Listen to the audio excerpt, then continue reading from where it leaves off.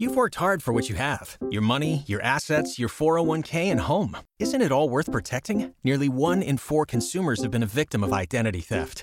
LifeLock Ultimate Plus helps protect your finances with up to $3 million in reimbursement. LifeLock alerts you to identity threats you might miss. And if your identity is stolen, your dedicated U.S.-based restoration specialist will work to fix it. Let LifeLock help protect what you've worked so hard for. Save 25% off your first year on LifeLock Ultimate Plus at LifeLock.com/aware. Terms apply. Hello, and welcome back to Loved As You Are, an Ignatian podcast with me, Gretchen Crowder. I'm so glad you are here. We are well into summer over here in Texas, and it is insanely hot outside.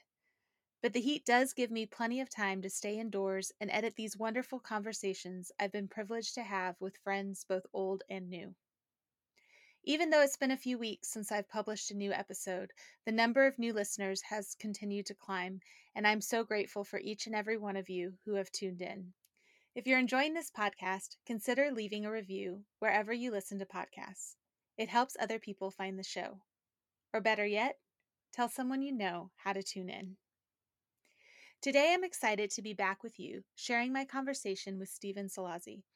Stephen and I first met almost a decade ago at a campus ministry conference for the Jesuit Schools Network. In addition to loving discussing our mutual work in ministry, Stephen and I also loved having great conversations about spirituality, like the one I have to share with you today. Stephen lives with his wife Amy and their dog Grover in Oakland, California, following a move from the East Coast last August. After 12 years supporting campus ministry at Gonzaga College High School, he began this past fall as the Director of Spiritual Formation at the Jesuit School of Theology in Berkeley. His own formation began in Ohio as one of 8 children in a Catholic home that sat catty-corner to the parish church. He has graduate degrees in theology from St. John's University in Collegeville and in comparative literature from Stony Brook University. While not posting or submitting anything anywhere, he's happy to share an Instagram account he created and maintained briefly called @theological_vocabulary. It's paired with a blog he's inclined to take down called Paschal Passages. I'll share both in the show notes. But this information alone should show you how humble and thoughtful Stephen is. I enjoyed speaking with Stephen about all things Ignatian, particularly what his time in the Jesuit novitiate many years ago meant to him and the trajectory of his life. This conversation is so rich, I am sure you will not want to miss a minute. So, here we go.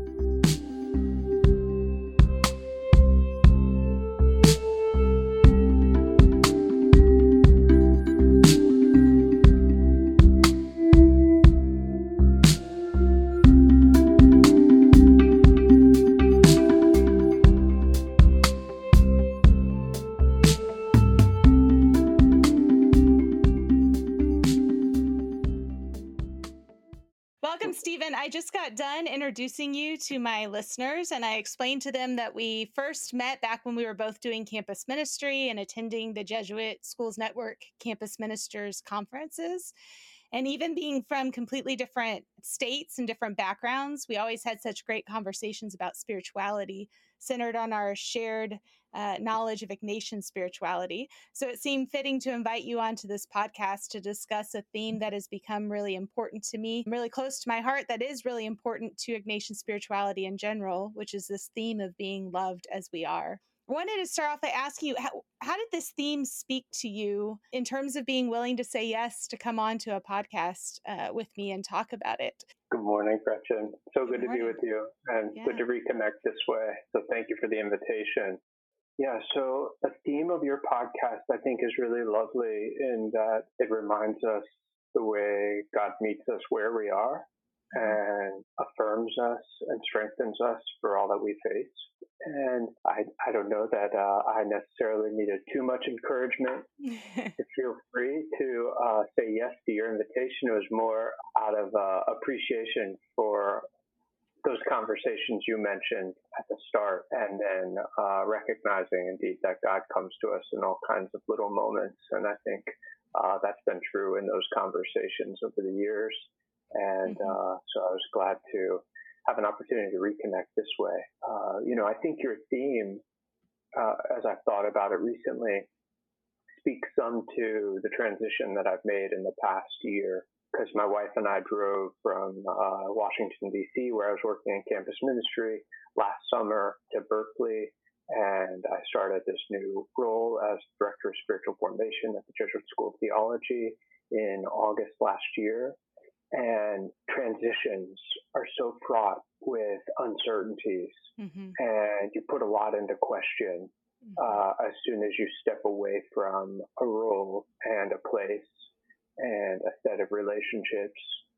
And then you have to sort back out, where am I, what's going on here, and how do I understand who I am?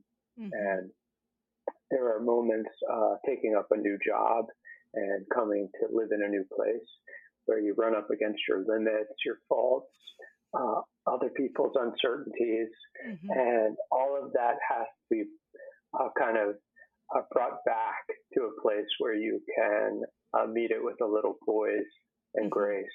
And I think that this theme of loved as you are and God's generous way of meeting us where we are has really been a principal way that I've gotten my feet over the course of the year and come to kind of live into a new moment.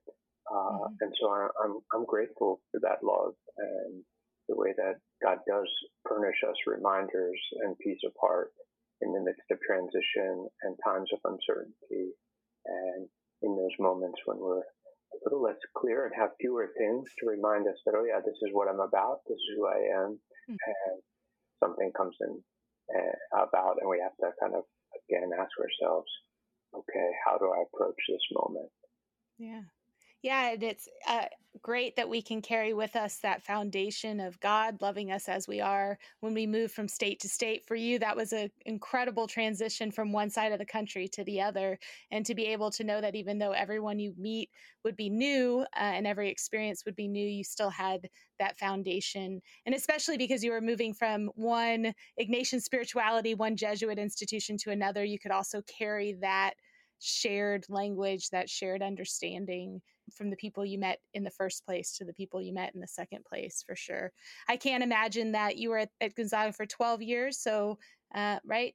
So that was a leap of faith. And I think Ignatian discernment definitely helps us make those types of decisions easier than without those tools, for sure.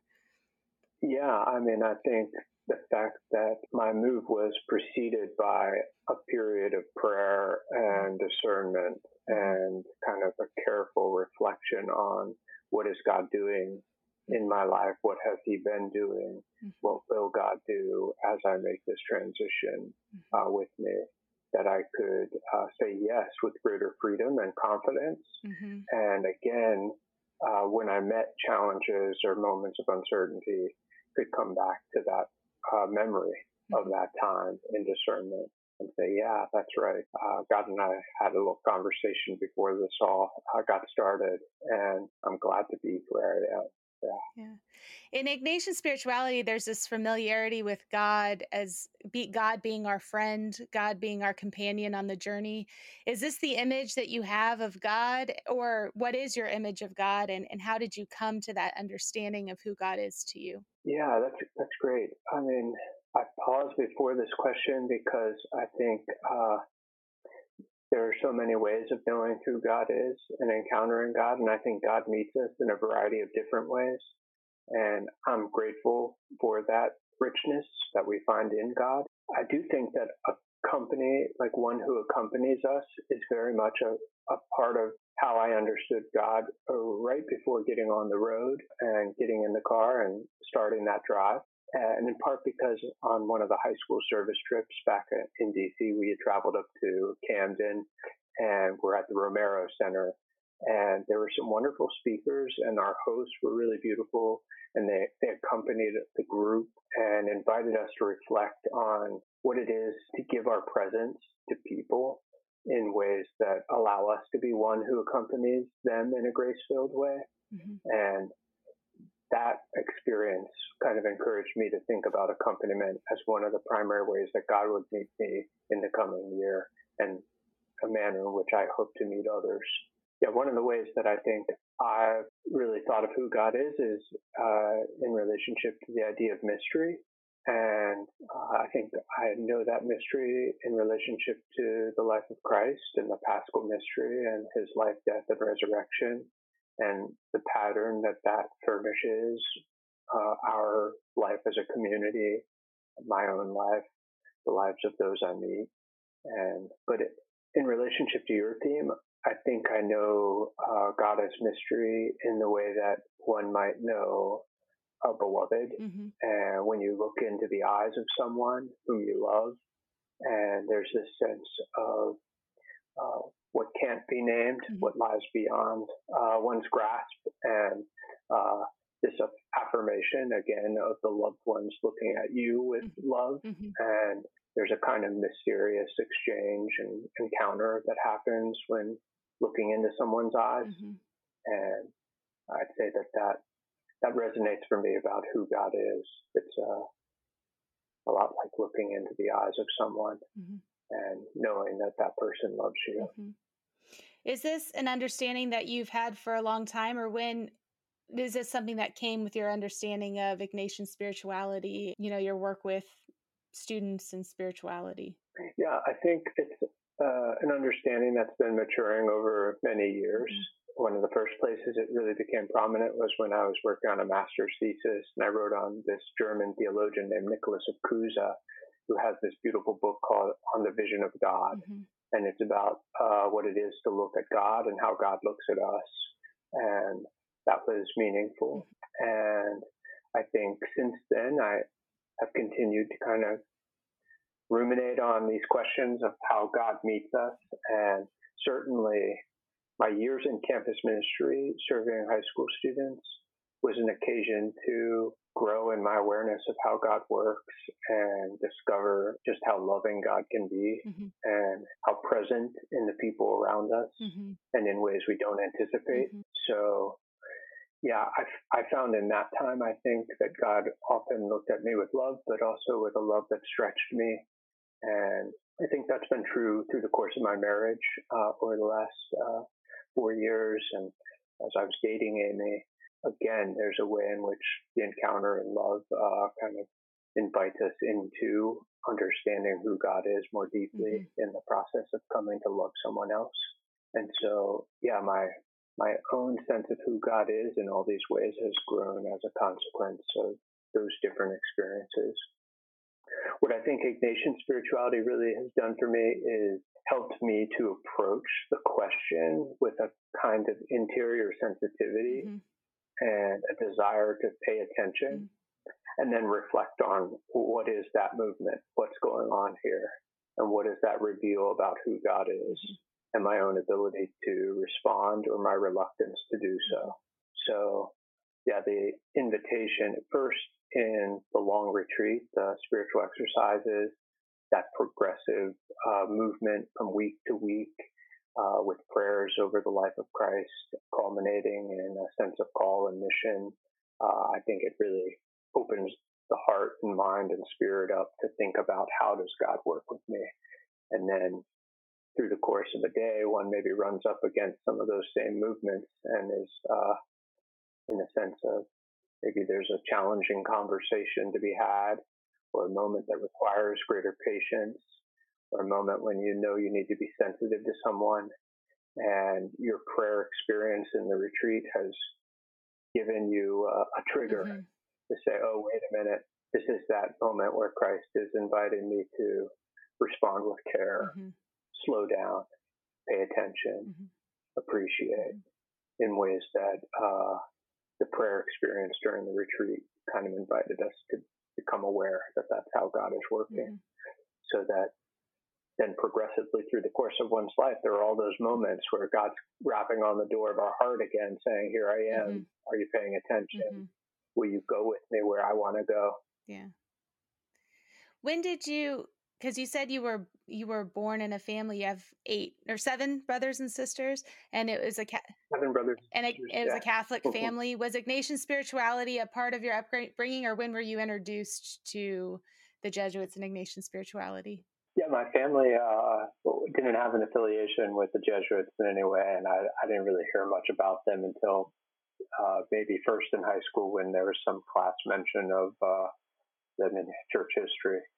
But then when I was at Miami University, I had a great course taught by a former Jesuit called The Philosophy of Love.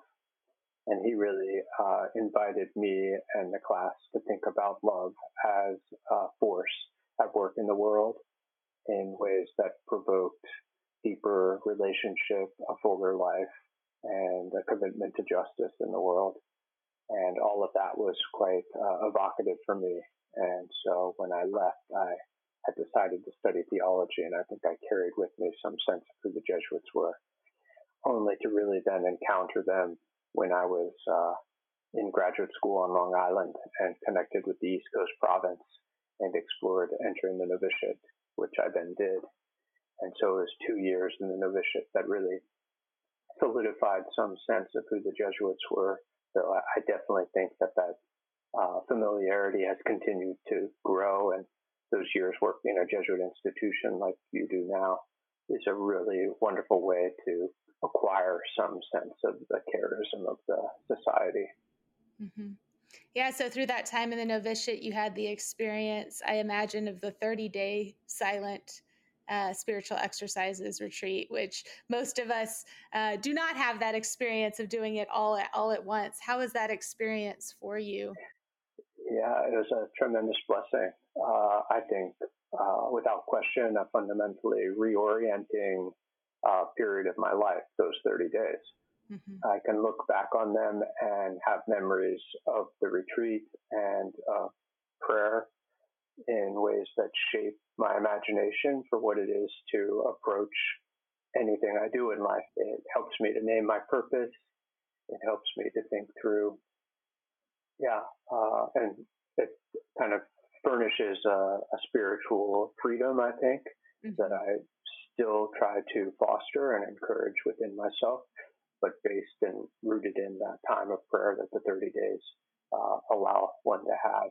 Shortly, I'll get to spend just another 8 days on retreat, and that also, I'm certain, will be another way to go back and recover the grace mm-hmm. that God was furnishing way back now over 13 years ago on a retreat, and mm-hmm. deepen it within me so that I can live out of that space mm-hmm. With greater ease.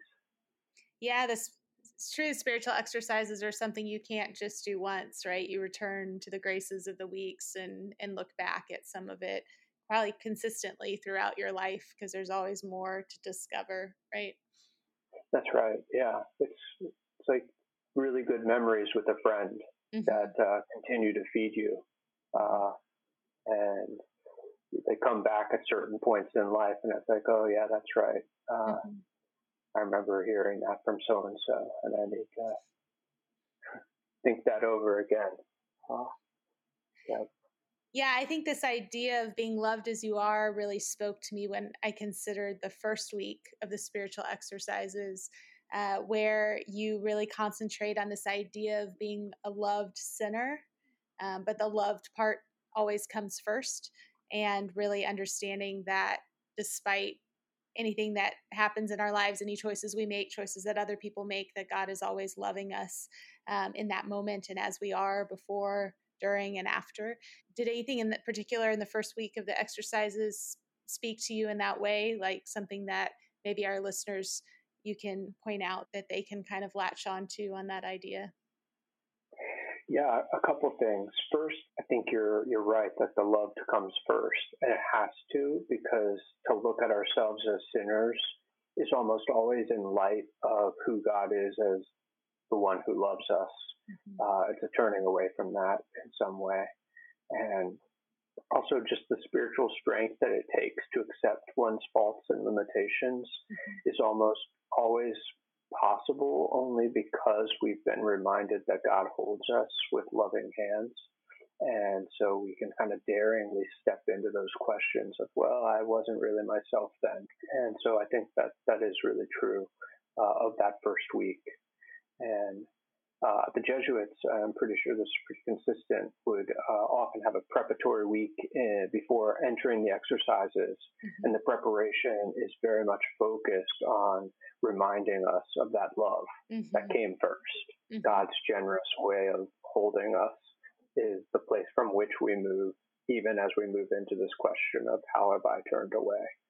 But my own first week, one of the real gifts of that time, and I think this really resonates with your theme, was a certain meditation during which I had this strong sense of a little kind of back and forth song between me and God. And it was, you have so much to give me, and I have so much to receive from you. And I have so much to give you, and you have so much to receive from me.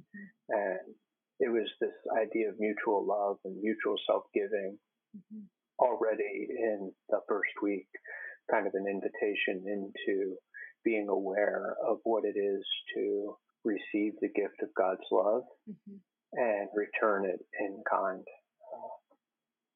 Yeah, and to return it because of this loving relationship and this desire to do something for the one you care for, as opposed to like a fear of, if I don't do something, then there's repercussions on my future, on my life.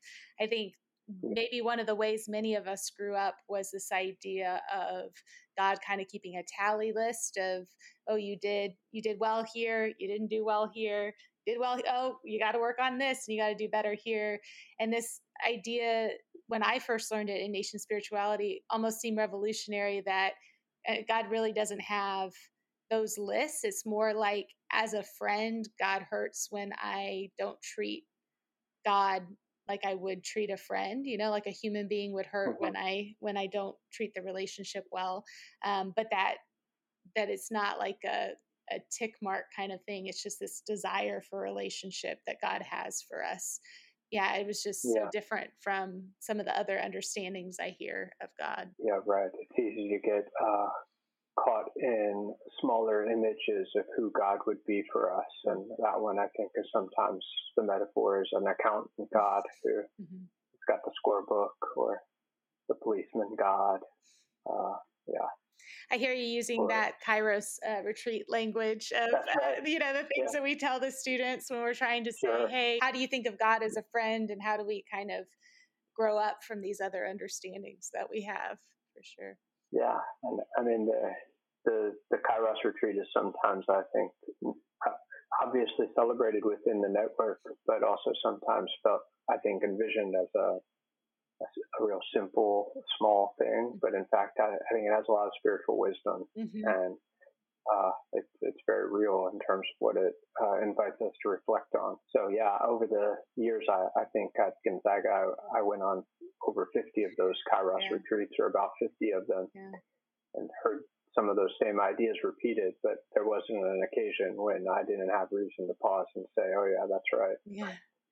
Yeah, and for those who are listening who don't know, a Kairos retreat is, well, the word Kairos, the Greek word Kairos, means the right time. And so a retreat kind of, I think it's not exactly like the spiritual exercises, but there are elements of the spiritual exercises within it, where students all over the Jesuit network of schools, but also in other schools as well, are invited to think of, who am I? Who is God, and who is God calling me to be?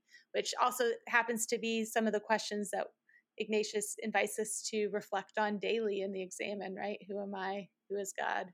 Who is God calling me to be? Yeah, no doubt.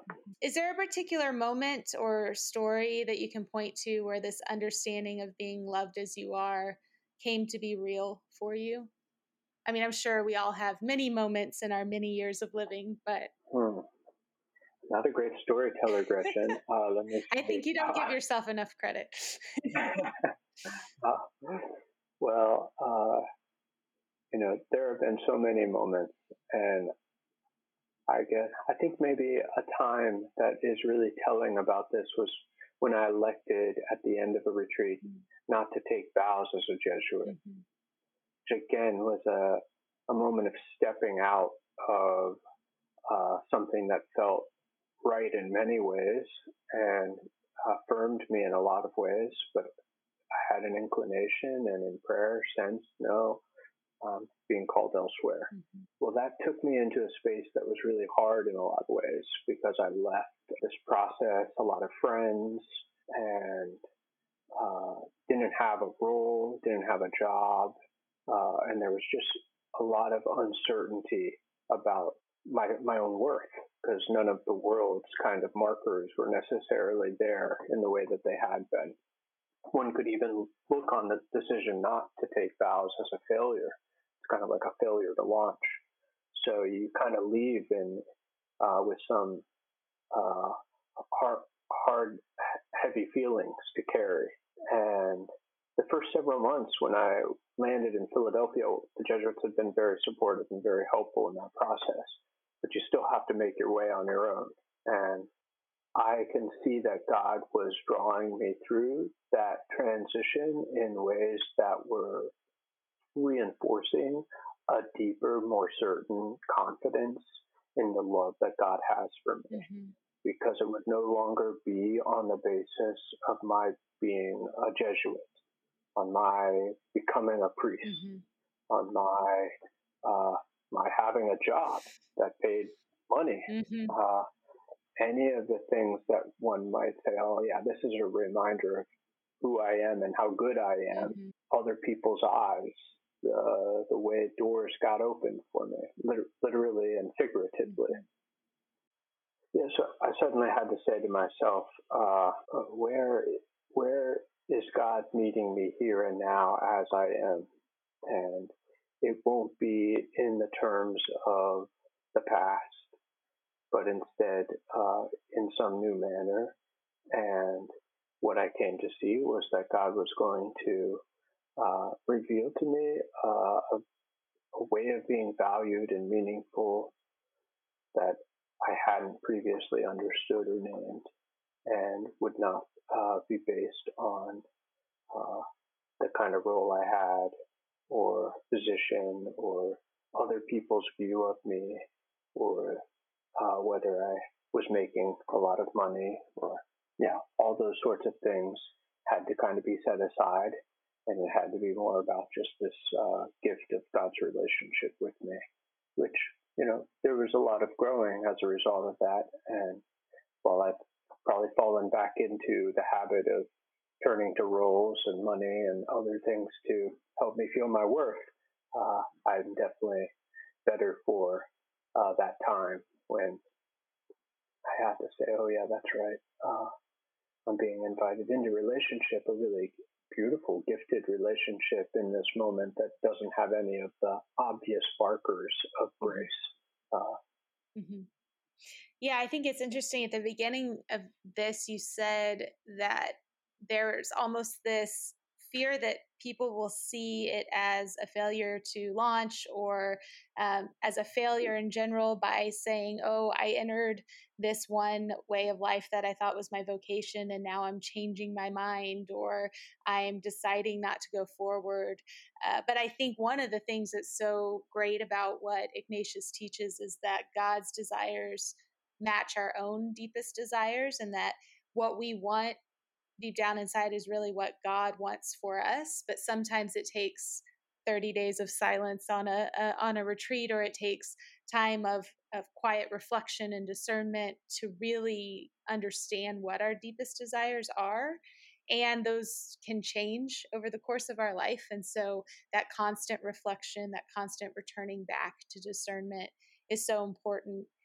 And I think you make a good point when you really feel like it's just you and God in a particular moment, you get to understand that people's approval is really not the approval that you're seeking, right? Or what fame or glory or success that you can have in a particular way of life is not really the goal. And so it can really kind of introduce you to what is the foundation, what is the goal, that it's God's love for us, and that's really the only grace that we need. And then you can move into other ways of life kind of with more freedom, right? That freedom that Ignatius asks us at the beginning of the exercises to attain. Yeah.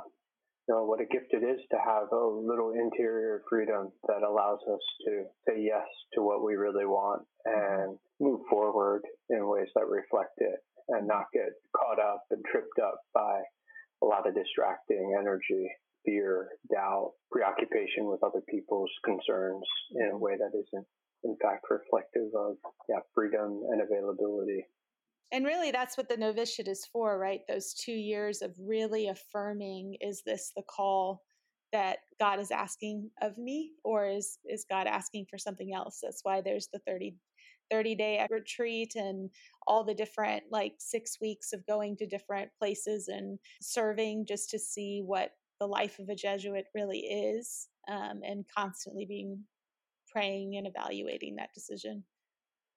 Yeah, I mean, the novitiate is such a wonderful kind of microcosm of the charism, and because it's so much about having certain kinds of experiences that are going to shape you to live your vocation more fully, and a process of reflection and conversation that might include spiritual direction, periods of retreat, days of prayer, putting all that into conversation with these moments of, as I said, experience, where it might be living in Jesuit community or doing simple work in the house and caring for your brothers, or serving the poor in some way, but an exposure to the charism and then a processing of where did I have aptitude, resistance, and or need for growth. And it is it's kind of like an engagement, with a clear sense of vocation, but at the same time, ongoing preparation and discernment. Yeah, definitely tools that you can take with you for the rest of your life, even if the rest of your life isn't in the Society of Jesus. But so far, your rest of your life has been serving the Society of Jesus in various capacities, both as a high school campus minister, and then now, can you explain a little bit what your role is now? Sure. Very happily, I began last August to serve as the Director of Spiritual Formation. And in that role, I give considerable time to supporting our liturgical life. And so the common prayer of the community. And that means supporting both Eucharistic liturgies, reconciliation services, and also lay-led or student-led liturgies. And then I coordinate a pool of spiritual directors and do all that I can to invite students into that, the gift of that ministry. And then I also support some retreats and other opportunities for personal spiritual formation and community prayer. I think the real heart of it, as I would name it, is about promoting communal and personal prayer of the students in our graduate programs at the Jesuit School of Theology. And there's a real opportunity to accompany these folks who are preparing for ministry and or ordination as Jesuits to use this time in ways that help them to deepen their own relationship with Christ and then serve the people of God. Is this idea of being loved as you are something you think that the graduate students already have kind of a good understanding of, or getting a good understanding of in their formation? Is this something that comes up in conversation and in their prayer reflections? Yeah, wonderful question. I think, like all people of faith, they have some significant intimation of God's great love for them, even as like you and I and all of your listeners, I'm sure, know that there are ways that it becomes very challenging to accept that love and to hold it with faith. And I think graduate school has its own particular kinds of challenges, whether one's a Jesuit who's been through the retreat and other years of apostolic service, or someone who's left a volunteer program to arrive at the Jesuit School of Theology and pursue preparation for greater service to the church. And so those stresses and the complexity of managing multiple things and all of it entails some potential moment of reminding oneself who God is and who you are in relationship to God. I suspect most of our folks are really sincerely devoted to doing well in their academic work. And perhaps there's an occasion when they get a grade back or a paper back that leaves them with less than the adulation they'd hoped to receive, and they have to ask, what do I do with this? Or maybe there's a moment of service in the community at a liturgy, which I've had myself, where things don't go quite as you thought they should, and you have to then hold that moment of limitation with a little bit of poise and grace. Yeah. So I think that's the nature of our life with God, is kind of running up against those moments and then taking a step into a deeper awareness of, oh yeah, that's right. Yeah. God's love is not just based on my doing that just so, or getting an A on a paper or making sure that a liturgy is flawless is not exactly what God's looking for in terms of whether or not God loves us more or has more excitement about who we are. That's always a hard thing, because that's how we as human beings kind of judge each other and ourselves, is like how well we're doing, how well we're showing up, how well we're serving, how well we're even like able to interact with other people. But it's hard to separate our human understanding of how we rate one another with how God actually views us, right? Yeah. Have you mentioned in any previous episode, I just wonder, the little phrase of the Jesuits, compare and despair, and just that inclination to put ourselves into comparisons with other people. And when we compare, we often despair because we end up finding ourselves wanting in some way because we don't look like someone else in some particular way. And that can be in our prayer life, in our ministry, in our sense of humor, our appearance, any number of things. We will compare and then despair. And it's a hook by which the enemy of our human nature draws us away from the gift of God's love.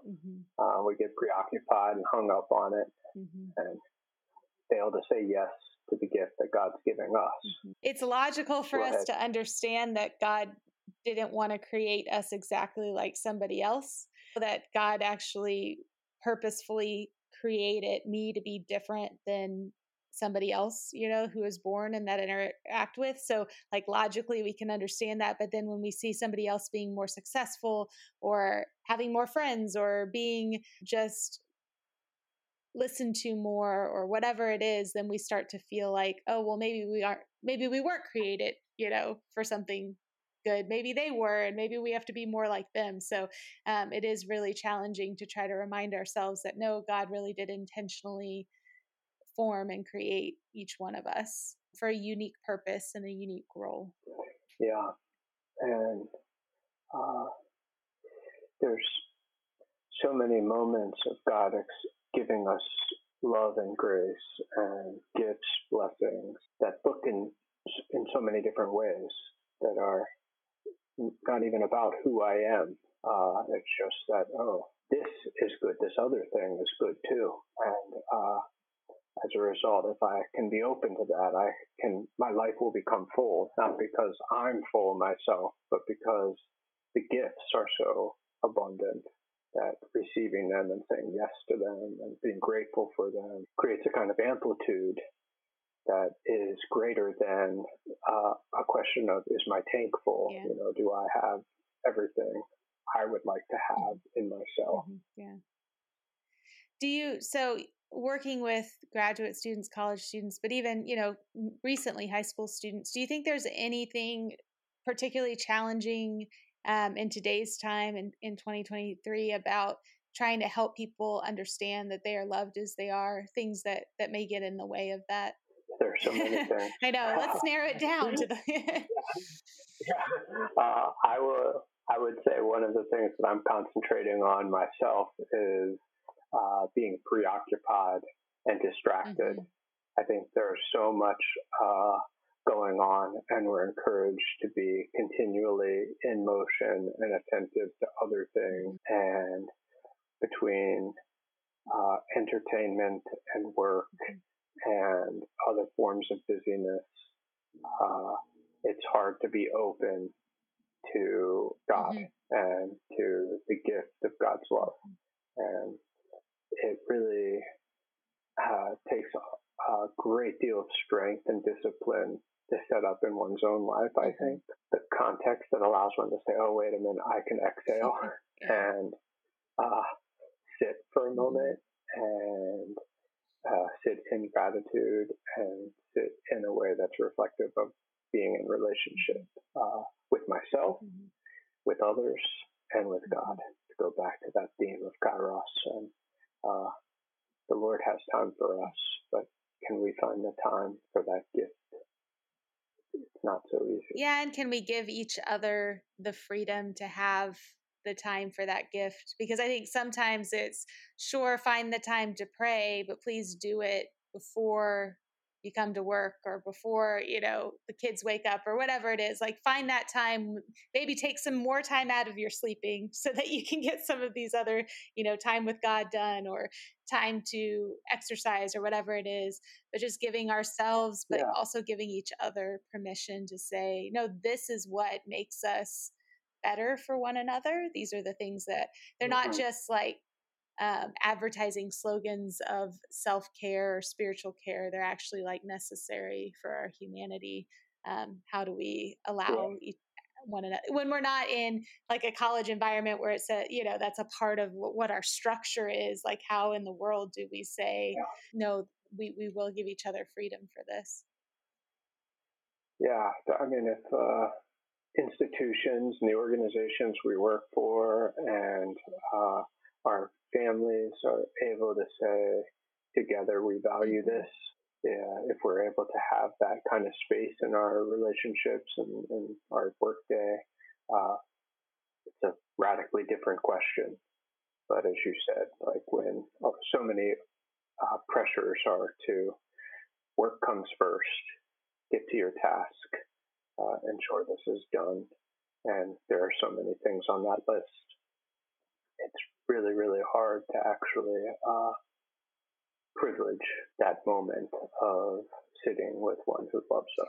Yeah, there's also the constant need or desire within ourselves, and then as a community to as a broader society, I guess, to make things better constantly. So, it's not just about the task, it's also about, well, we've got to be better next year than we were this year. We have to be, move it one step forward, make it one step, better. And there's new technology to explore. There's new ways of proceeding that we should kind of integrate. And so all of that kind of too makes it difficult to rest in the space of reflecting on what just happened, because you're constantly thinking, well, how can I keep moving it forward? Yeah, right. And a careful discernment might yield some insight into the value of making it better precisely by valuing that stillness even, and the Sabbath. I mean, God marked the day of celebration by saying, take a moment and be still. Yeah, and I think you're better at this than I am. I have had a couple weeks this summer where I was like, you know what, my kids are in summer school and I have time to to just rest, and I can't, it's driving me crazy. It's like, I need something to do. I can't just sit and rest because, I keep thinking about, I'm wasting this time. I have this time. I need to use it. So. No, I know that same compulsion. It is something in me. And, but I do think that, the other side of it is then also honoring those moments of giving. There's a balance. It's not a one or the other. It's a both and that God is in each of those ways present to you, and you're present to God.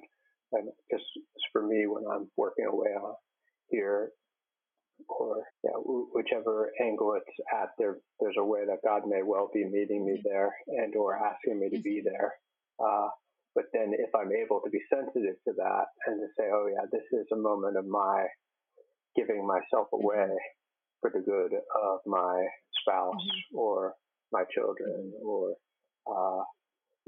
my work, my place of work, the people I care about here, that it can become another moment of fostering that relationship. But it does require some moment, I think, of stillness to get into that place where we can appreciate it. And it's, I don't think, easy for anyone, but no doubt people who work and serve as parents and are married and maybe have an older parent or a close friend that they're caring for, or any number of things. It can get very hard to do that. Yeah.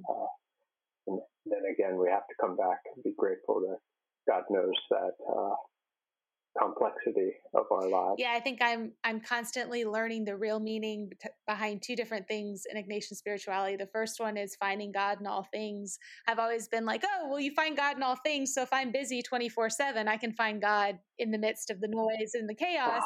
And I don't really have to rest ever because God's in everything. But it does mean that I'm missing that God is in all things, and it's the silence as well, and the time of individual reflection. And it's a both and, like you said, it's not one or the other. And then the other phrase I constantly need to remind myself of a both and is contemplatives in action. I always, learned that Jesuits were contemplatives in action, and I loved the inaction part because I want to be in action all the time. But it's not that they're like constantly in action and contemplating. It's that they do both, that they don't just sit in contemplation all the time, and they don't just sit in action all the time. It's kind of a balance of being able to reflect while being active, but also, as you said, that constant retreating away. That Jesuits take an 8-day retreat every year.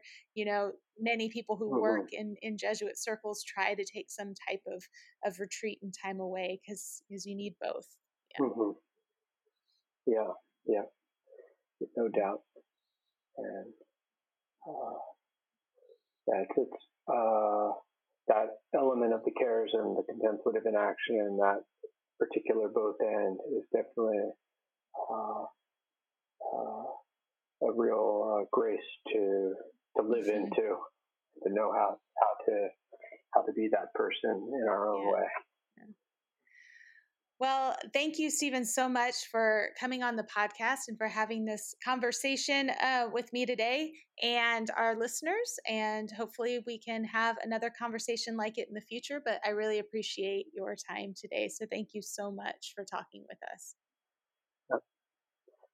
Thank you, Gretchen. It's great to be with you and your listeners, and to have had another opportunity to talk and reflect on the Ignatian cares and God's love. Thank you. Thank you so much.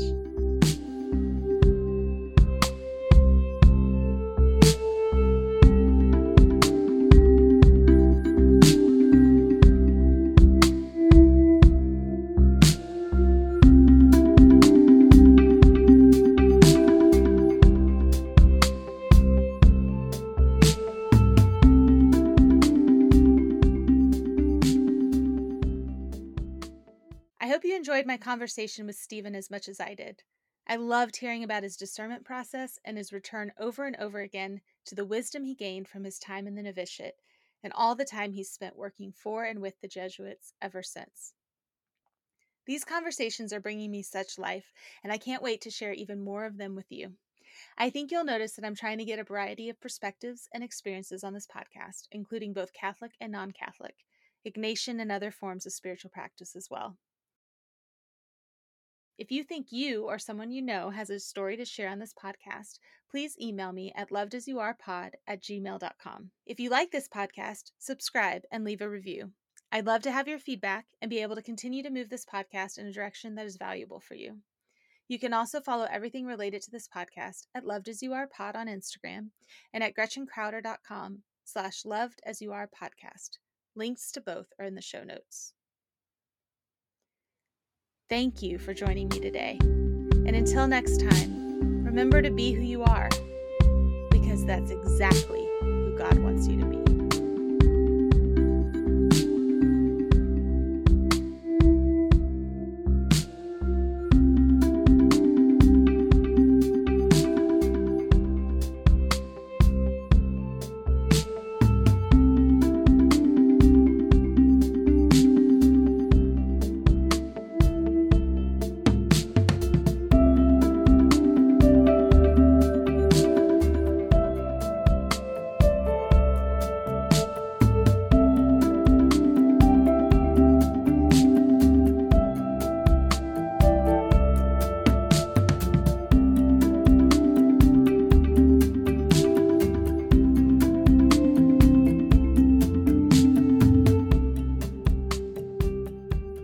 Shopify helps you sell at every stage of your business. Like that, let's put it online and see what happens stage. And the site is live. That we opened a store and need a fast checkout stage. Thanks. You're all set. That count it up and ship it around the globe stage. This one's going to Thailand. And that, wait, did we just hit 1 million orders stage? Whatever your stage, businesses that grow with Shopify. Sign up for your $1 a month trial at shopify.com/listen.